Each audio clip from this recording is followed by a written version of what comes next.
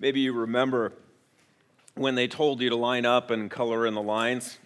They told you to put away those sweets and eat your peas. My sister hated that. They told you to keep quiet, to listen up, to hurry up and wait. They told you to stop, start, hold on, let go, sit down, shut up, stand up. They told you to obey. And you heard it. You didn't like it. You thought about it, thought about acting out, thought about talking back, thought about resisting, thought about fighting, thought about refusing. And then you placed your trust in Jesus. And like those nice people over at Hebrew National, you said, I answer to a higher authority now. They're not the boss of me. Who are they to tell me what to do? And like a 3-year-old watching her balloon getting blown up bigger and bigger and bigger, you got more and more excited as this thing called Christianity just looked better and better and better. I'm part of a different kingdom now. I am no longer a slave, but I am free. I've been called out of darkness into his marvelous light. This is a wonderful thing. So I don't have to answer to these authorities anymore. This is awesome.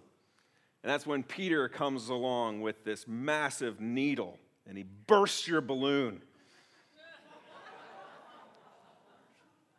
Keep your conduct among the Gentiles honorable. Be subject to the Lord's sake to every human institution. I'm not sure how I feel about that. Servants, be subject to your masters with all respect. Well, I'm not a servant, so that doesn't apply to me. Whew, thank goodness. Wives, be subject to your own husbands. What is this? Husbands, live with your wives in an understanding way. Do not repay evil for evil. And that's when you turn to Peter and you say, wait a second, guy. I'm not sure about all of this stuff that you're throwing at me here. I mean, you got to act out, didn't you? I mean, you were the guy that got to fly off the handle to show your anger. You got to lob off an ear here and there. Come on. You got to say whatever it is you needed to say to take the heat off of yourself. Well, what is this? This seems like kind of a double standard here. What is this? Do as I say, not as I do. I'm not sure I like this, Peter. I don't know what Peter would answer, but I imagine it would be something like this. You're right. I was a broken man. But I experienced Christ's forgiveness, and I've been commissioned by him to shepherd and care for his people. And that's when I realized that I have a new king. And I got to live my life as if that king is sitting on the throne. Is Christ the Lord seated on the throne of your life? Is he your master? Or has he been reduced to some sort of a quasi-king? He's like a mascot, right? Who's standing there on the sidelines. He's just cheering you on. He sees you stumbling and tripping and falling, and he says, oh, it's okay. Just get up, keep going. Rah, rah, rah, you can do it. Is that what Christ has become? Or maybe he's more like the fairy king, and he's just kind of floating around. He's going to sprinkle a little pixie dust here and there. If you don't have young girls, you probably don't know what this is, but that's the fairy king. Lord Mallory, actually. Lord Mallory. Or maybe he's turned into some type of genie king, right? And he's just waiting for that little rub. The little rub, and he's waiting to come out. He just wants to answer every little request that you have. Just make your life so wonderful.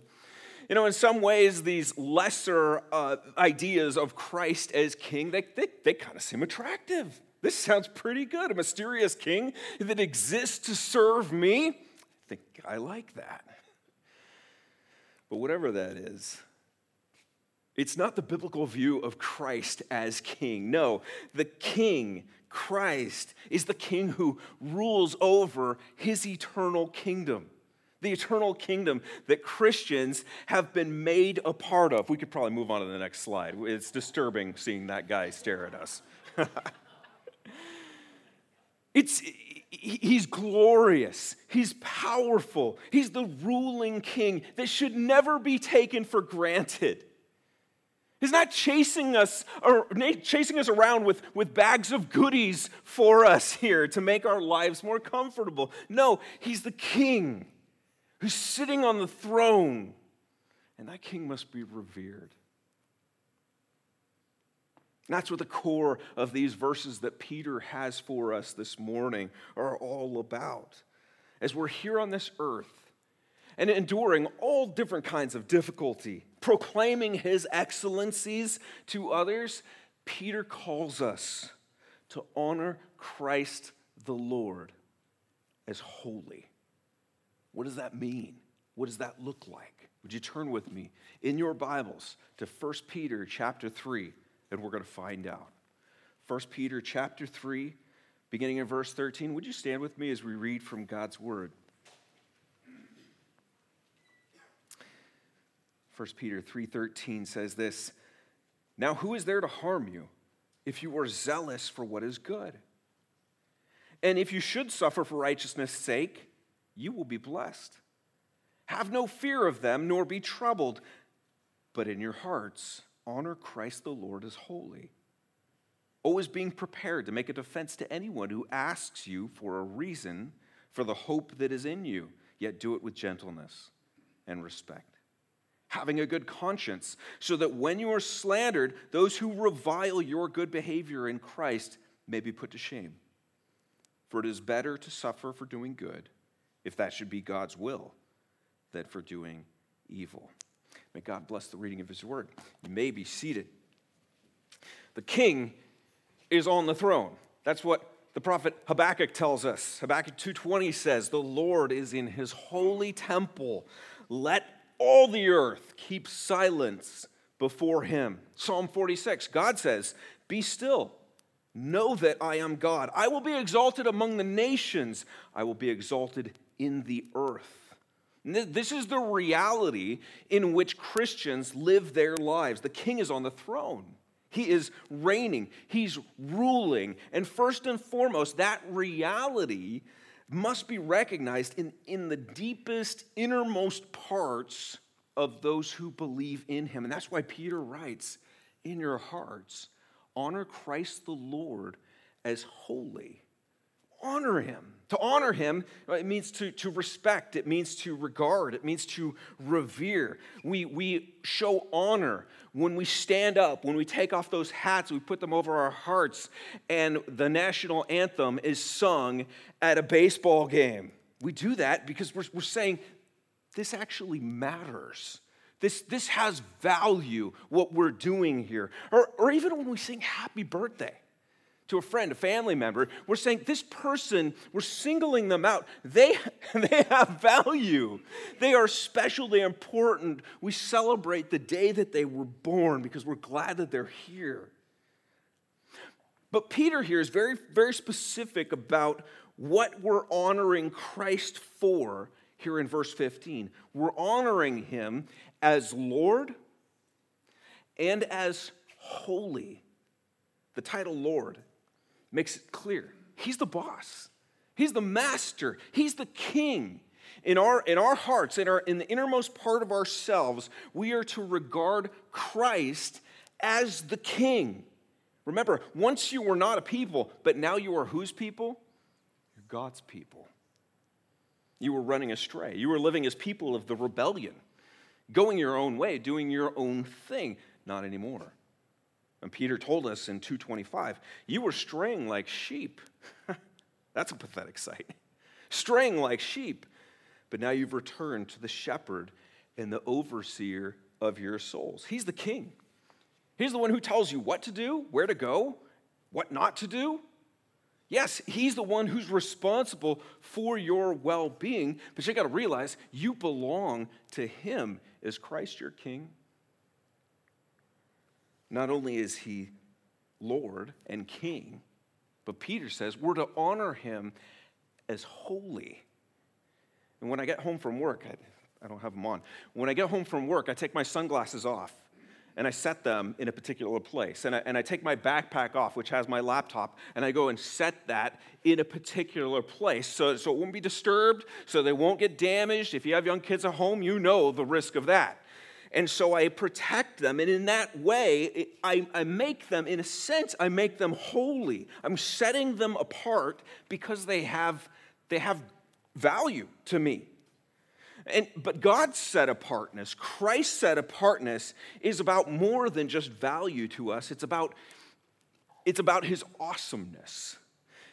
It's about the role that he has. It's about his authority. It's about his perfection. It's about his awareness of every single thing that's going on inside of us. His gaze pierces into that innermost being.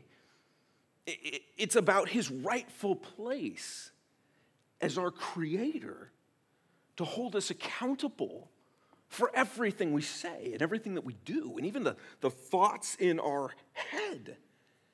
So in that sense, he is holy, he is set apart, and we go, whoa. In that way, the idea of honoring Christ in our hearts, Christ the Lord, the King, as holy, it means to have that sense of awe and that sense of reverence. Even a healthy fear. Many of us would be a little on the edge if we were introduced to someone who was really, really powerful. Be a little on it. I would be a little intimidated. I'd be a little on edge. But they say the most terrifying thing for most of us is to get up in front of a crowd and to speak. And I think that one of the reasons for that, I was thinking about this last week as I was up here in front of you guys, how vulnerable we are when we get up in front of others and we open our mouths. We are incredibly vulnerable. And we're standing up in front of what we assume are very critical people because we know who we are and we're just assuming they're just like us. When we see someone get up, we go, oh, yeah, yeah, they're doing that wrong. They said that wrong. Joe did this. Joe did that. Jared did this. Jared did that. It's intimidating. They'll be listening to us. They'll be evaluating everything that we say. They'll be evaluating our appearance. They'll be wondering if something's starting to drip out of different parts of our bodies, and whether or not sweat is forming on our foreheads. Maybe he's really nervous. I think he's really nervous. We're afraid of people who are not holy. They're just like us, and yet we're intimidated by them. How much more should we be in absolute fear and dread, knowing that every moment we're living before the face of God? Isaiah 8:13 says, "But the Lord of hosts, him you shall honor as holy. Let him be your fear. Let him be your dread." That's a picture of God that is not very popular in our world today. Yes, there are rulers. Yes, there are authorities. There's presidents. There's teachers. There's bosses. Even parents might be intimidating to us. But Peter is saying, above all, in your hearts, honor Christ the Lord as holy. Are you doing that? Is Christ your King? Do you honor him as Lord as you live your life in front of him? Fully exposed to him? Do you live like the King is on the throne? And some of you may be asking, how? How do I do that? Peter gives us some very practical answers here. The overarching answer is this: Christians live like the King is on the throne when they hope in God. And you see that all throughout this passage, 13 to 17 here, you see hoping in God. Hoping in God in the midst of potential unjust suffering. Sometimes we suffer unjustly. In the midst of people coming up and asking blunt questions, hoping in God. In the midst of those inner urges that are telling us, you know what, be harsh, be confrontational, be severe with this person. In the midst of the passions of the flesh, we've talked about those, welling up within us and knocking on the door of our hearts and our minds. In the midst of all kinds of other distractions that are out there, and they're demanding our attention, that we be all excited about them. In the midst of all those different things, let God be your hope. That's how you live like he's on the throne. This is how you honor Christ the Lord as holy in your hearts. You hope in him. You look to him. You rely on him. You revere him. Live your days in light of him. Let's break it down. 5 ways we hope in God and thereby live like he's on the throne. Christians live like the king is on the throne when they have fearless hope. Fearless hope. Peter writes in verse 14, even if you should suffer for righteousness' sake, you will be blessed. Have no fear of them, nor be troubled. And normally, when we do something good, you don't expect that you're going to suffer for it, right? And that's why Peter writes, but even if. He's saying in the remote possibility, it's possible that there will be times when you'll live in an upright way, in a righteous way, in a good way, in a holy way, and you'll end up suffering for it. But because you walk through life knowing that Christ is on the throne, well, you know that he's not only aware of the wrong things that are being done to you, but you also know he's going to make it right. We've read this before, Romans 12:19. Beloved, never avenge yourselves. Leave it to the wrath of God. For it is written, vengeance is mine. I will repay, says the Lord. He's a God of justice, and so he's going to repay. But you know, Peter doesn't even mention that aspect here in this passage. He gives us a different reason that should put our fears to rest. And he says, don't worry about people who might harm you for doing right. Why, Peter? Why shouldn't we worry? Because you'll be blessed for it. You'll be blessed for it. Blessed, really? Well, how? Jesus said something very similar, didn't he? Matthew 5, blessed are those who are persecuted for righteousness' sake, for theirs is the kingdom of heaven. Blessed are you when others revile you and persecute you and utter all kinds of evil against you, falsely on my account. Rejoice, be glad. Why? Because your reward is great in heaven.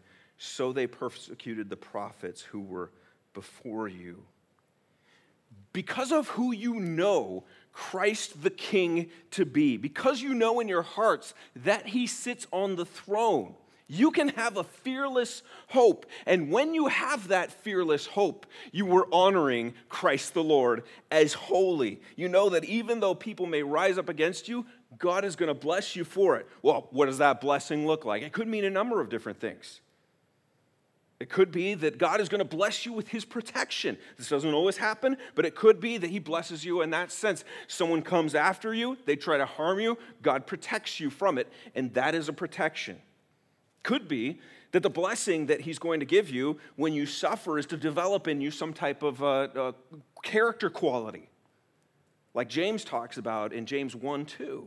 Count it all joy, my brothers, when you meet trials of various kinds, for you know that the testing of your faith produces steadfastness. That's an incredible character quality.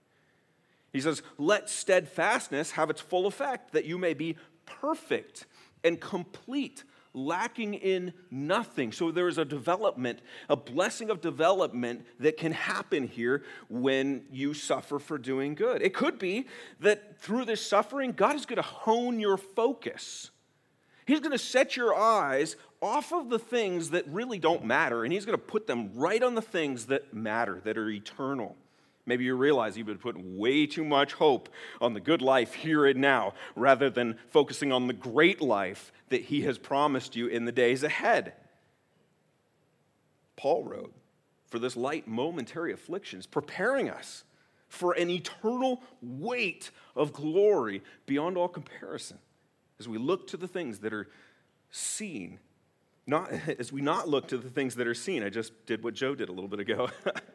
As we not look to the things that are seen, but to the things that are unseen.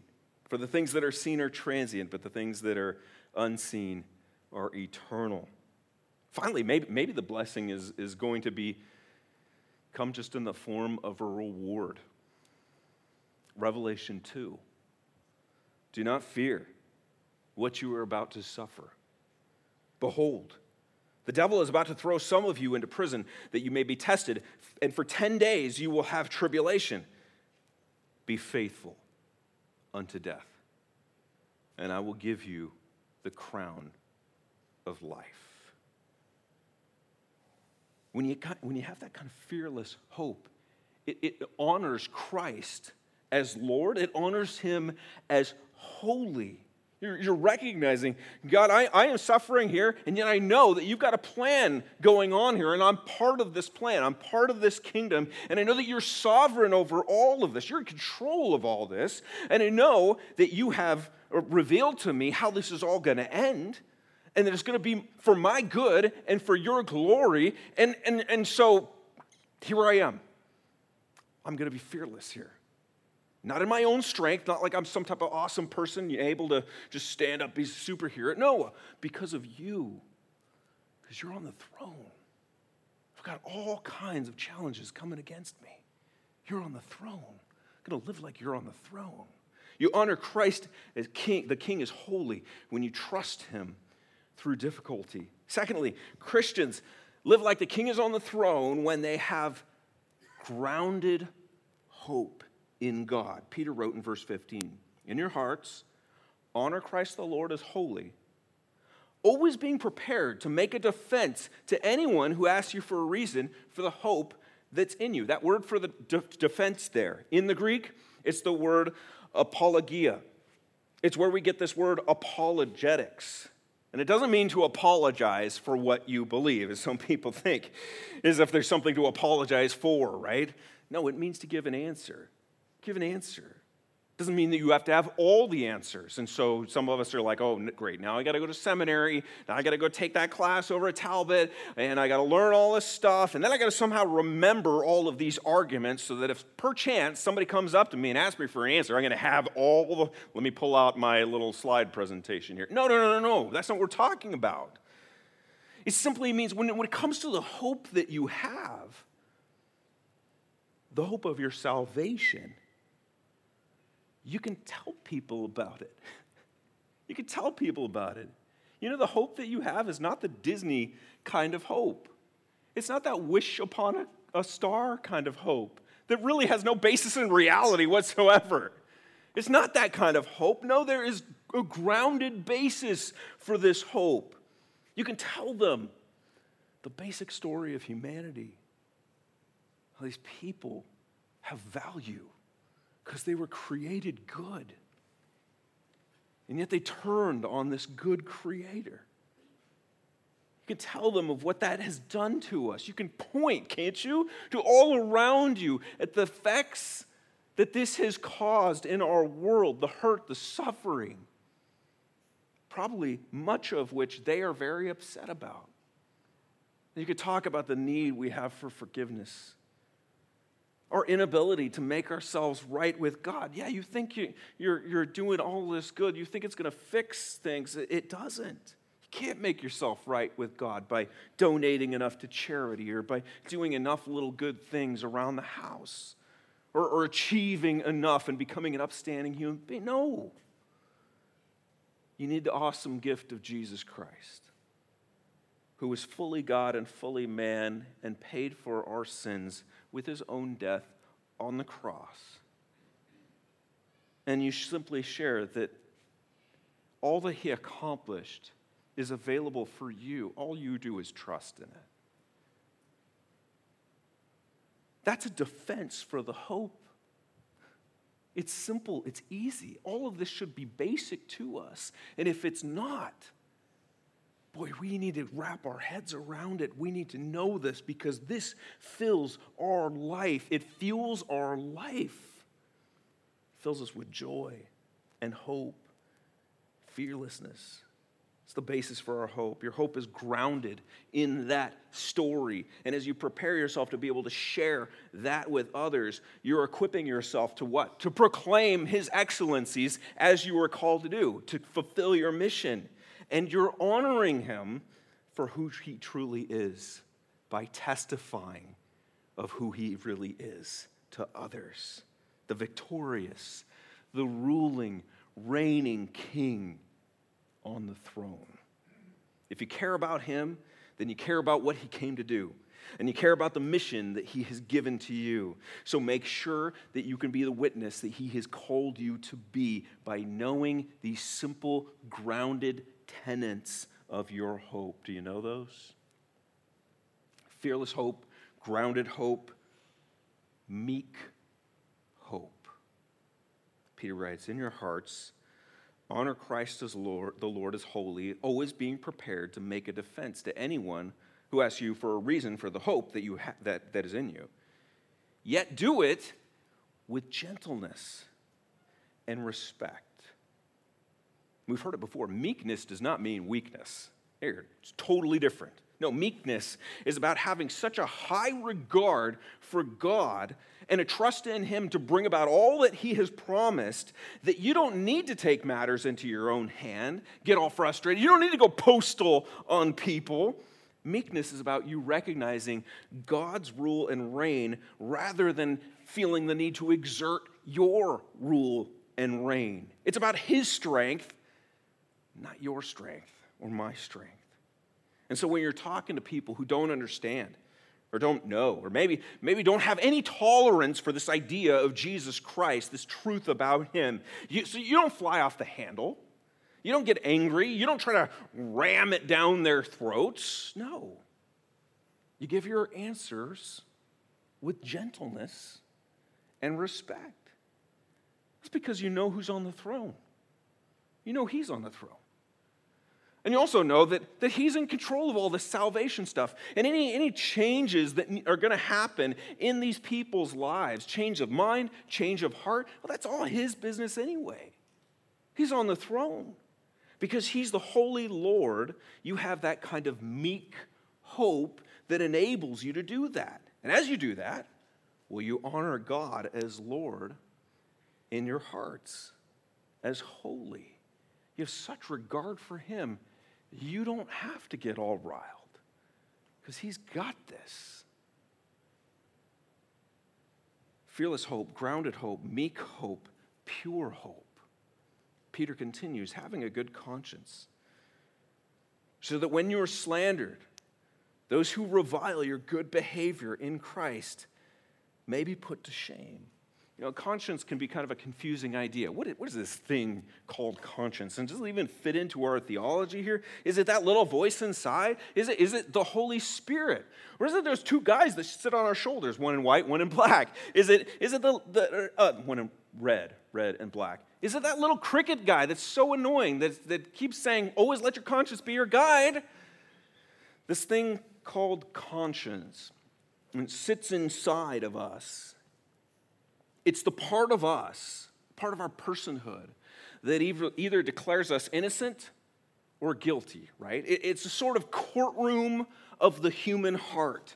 There's a part of us that reminds us of what we know to be right or wrong, and it predicates its judgment based upon what we know to be right or wrong.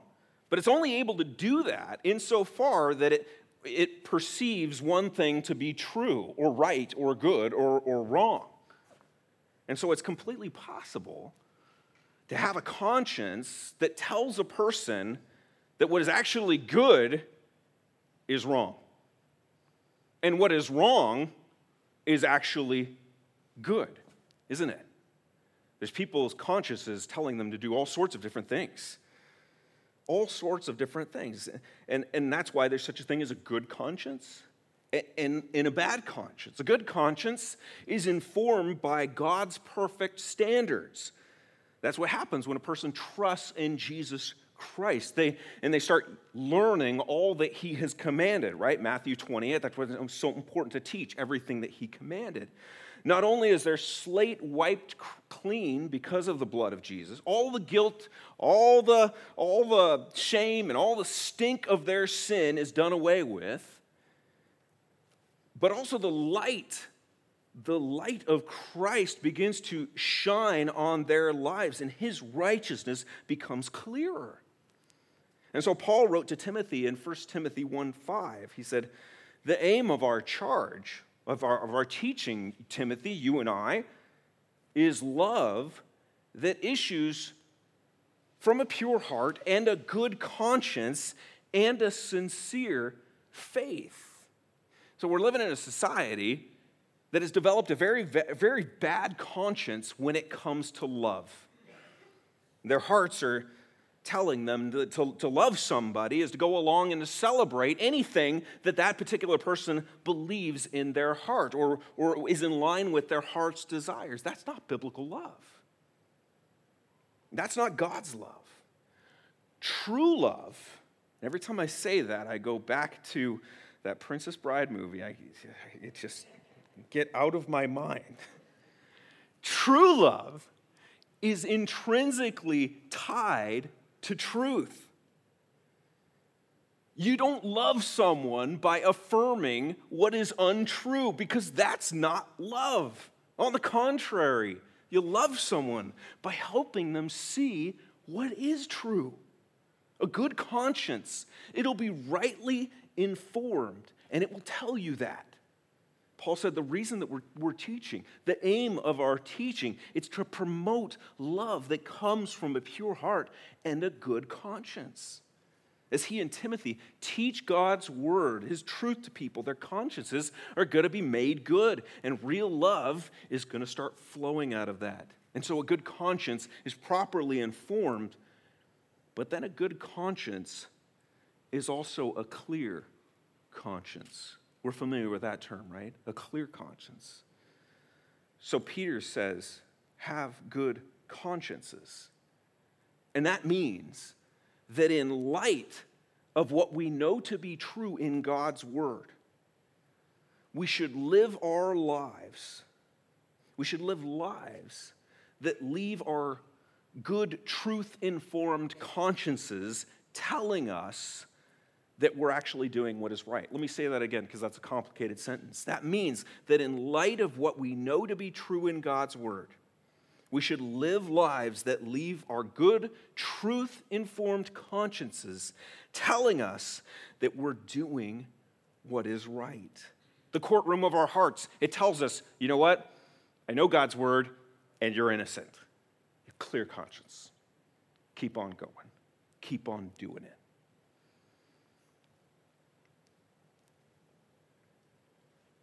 We're to live lives like the King is on the throne.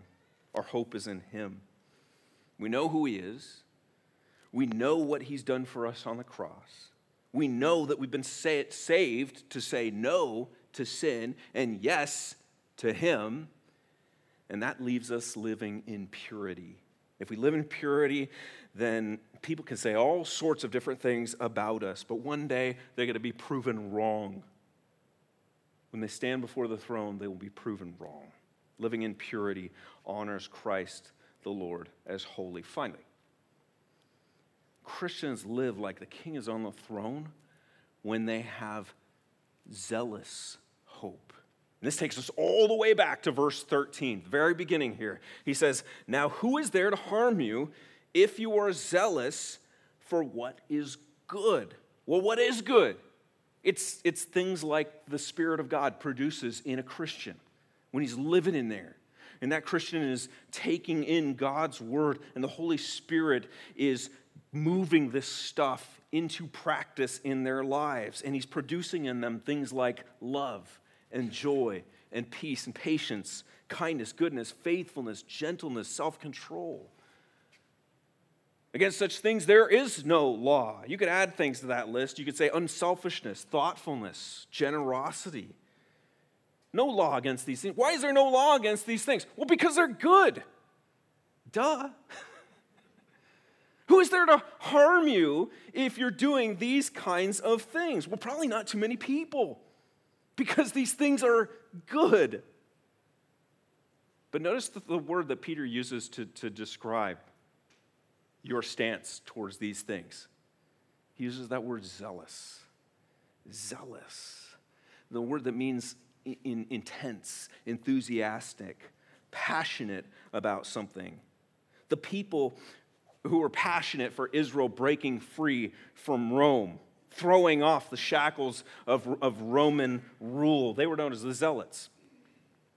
And it was a right name for them because they would stop at nothing. They would stoop to any level to make sure that was going to happen, even if it meant sacrificing their own lives. They were zealous for their mission. And that's the kind of a devotion Peter is expecting to see out of Christians, the Christians he's writing to. They're zealous for what is good. Are you zealous for what is good? I like what is good. I want to see good things happen. We wave the banner and say, glory to God, good to his people, but am I zealous about it? It's the kind of thing that's produced when we actually believe that Jesus Christ, the King, is ruling on the throne. We're excited about his mission, his life, his light, his salvation, his kingship is what we're all about. And so we live lives eagerly seeking to do what he saved us to do. And Paul said, you're created in Christ Jesus to do good works. And so we live out our calling as image bearers of the Creator, ambassadors of the King, as we bring good to his people. As we zealously bring good to his people, we demonstrate that our hope is in him, the Holy One, the one who's ruling as Lord and King. Is Christ your King? I'm not talking about when we just sit here together in this room and we sing and we listen. Is he honored as the King of Kings and the Lord of Lords and revered as holy deep down in our innermost being? Friends, that's what our hope in Christ is supposed to produce. So let's pray to that end. Let's pray for each other to that end. We love praying for all of life's problems and the health issues, and it's right and we should. But we need to be praying that the fruit of the Spirit is produced in our lives. And let's live our lives in this present hostile world in light of the fact that the King really is on the throne. Let's have fearless hope, grounded hope, meek hope, pure hope, and zealous hope. Be it in joy or sorrow, success or suffering, with knees bowed and hearts surrendered, may we say with one voice, it is an honor to serve the King. Father, it is an honor to serve you. And Lord, we confess that there are moments, many moments, where we give into fear, where we forget the grounding of our faith, where we do not yield to your strength, but we do everything in our strength, even if it means pushing people around or just using strong words to convince them that we're right and they're wrong. And Father, we are not always living in purity. And Lord, our consciences are seared. As Lord, we so often know the right thing to do and so very often don't do that very thing. In fact, sometimes we're running after the things that we know are not honoring to you. We confess that to you, Lord. And we confess, Lord, that we are not always zealous for good works. So often we are just thinking about our needs, our lack of sleep, our mental state, our frustrating day. Lord, bring us back to yourself. Bring us back to the foot of the cross, our one and only hope, but also to the foot of the throne, where we see you gloriously, victoriously reigning and ruling as our King, the King of all things, all kings, all nations, all that is in existence, and may we live our lives in light of that. We love you. We thank you. It is an honor to serve you. We pray these things in Christ's name. Amen.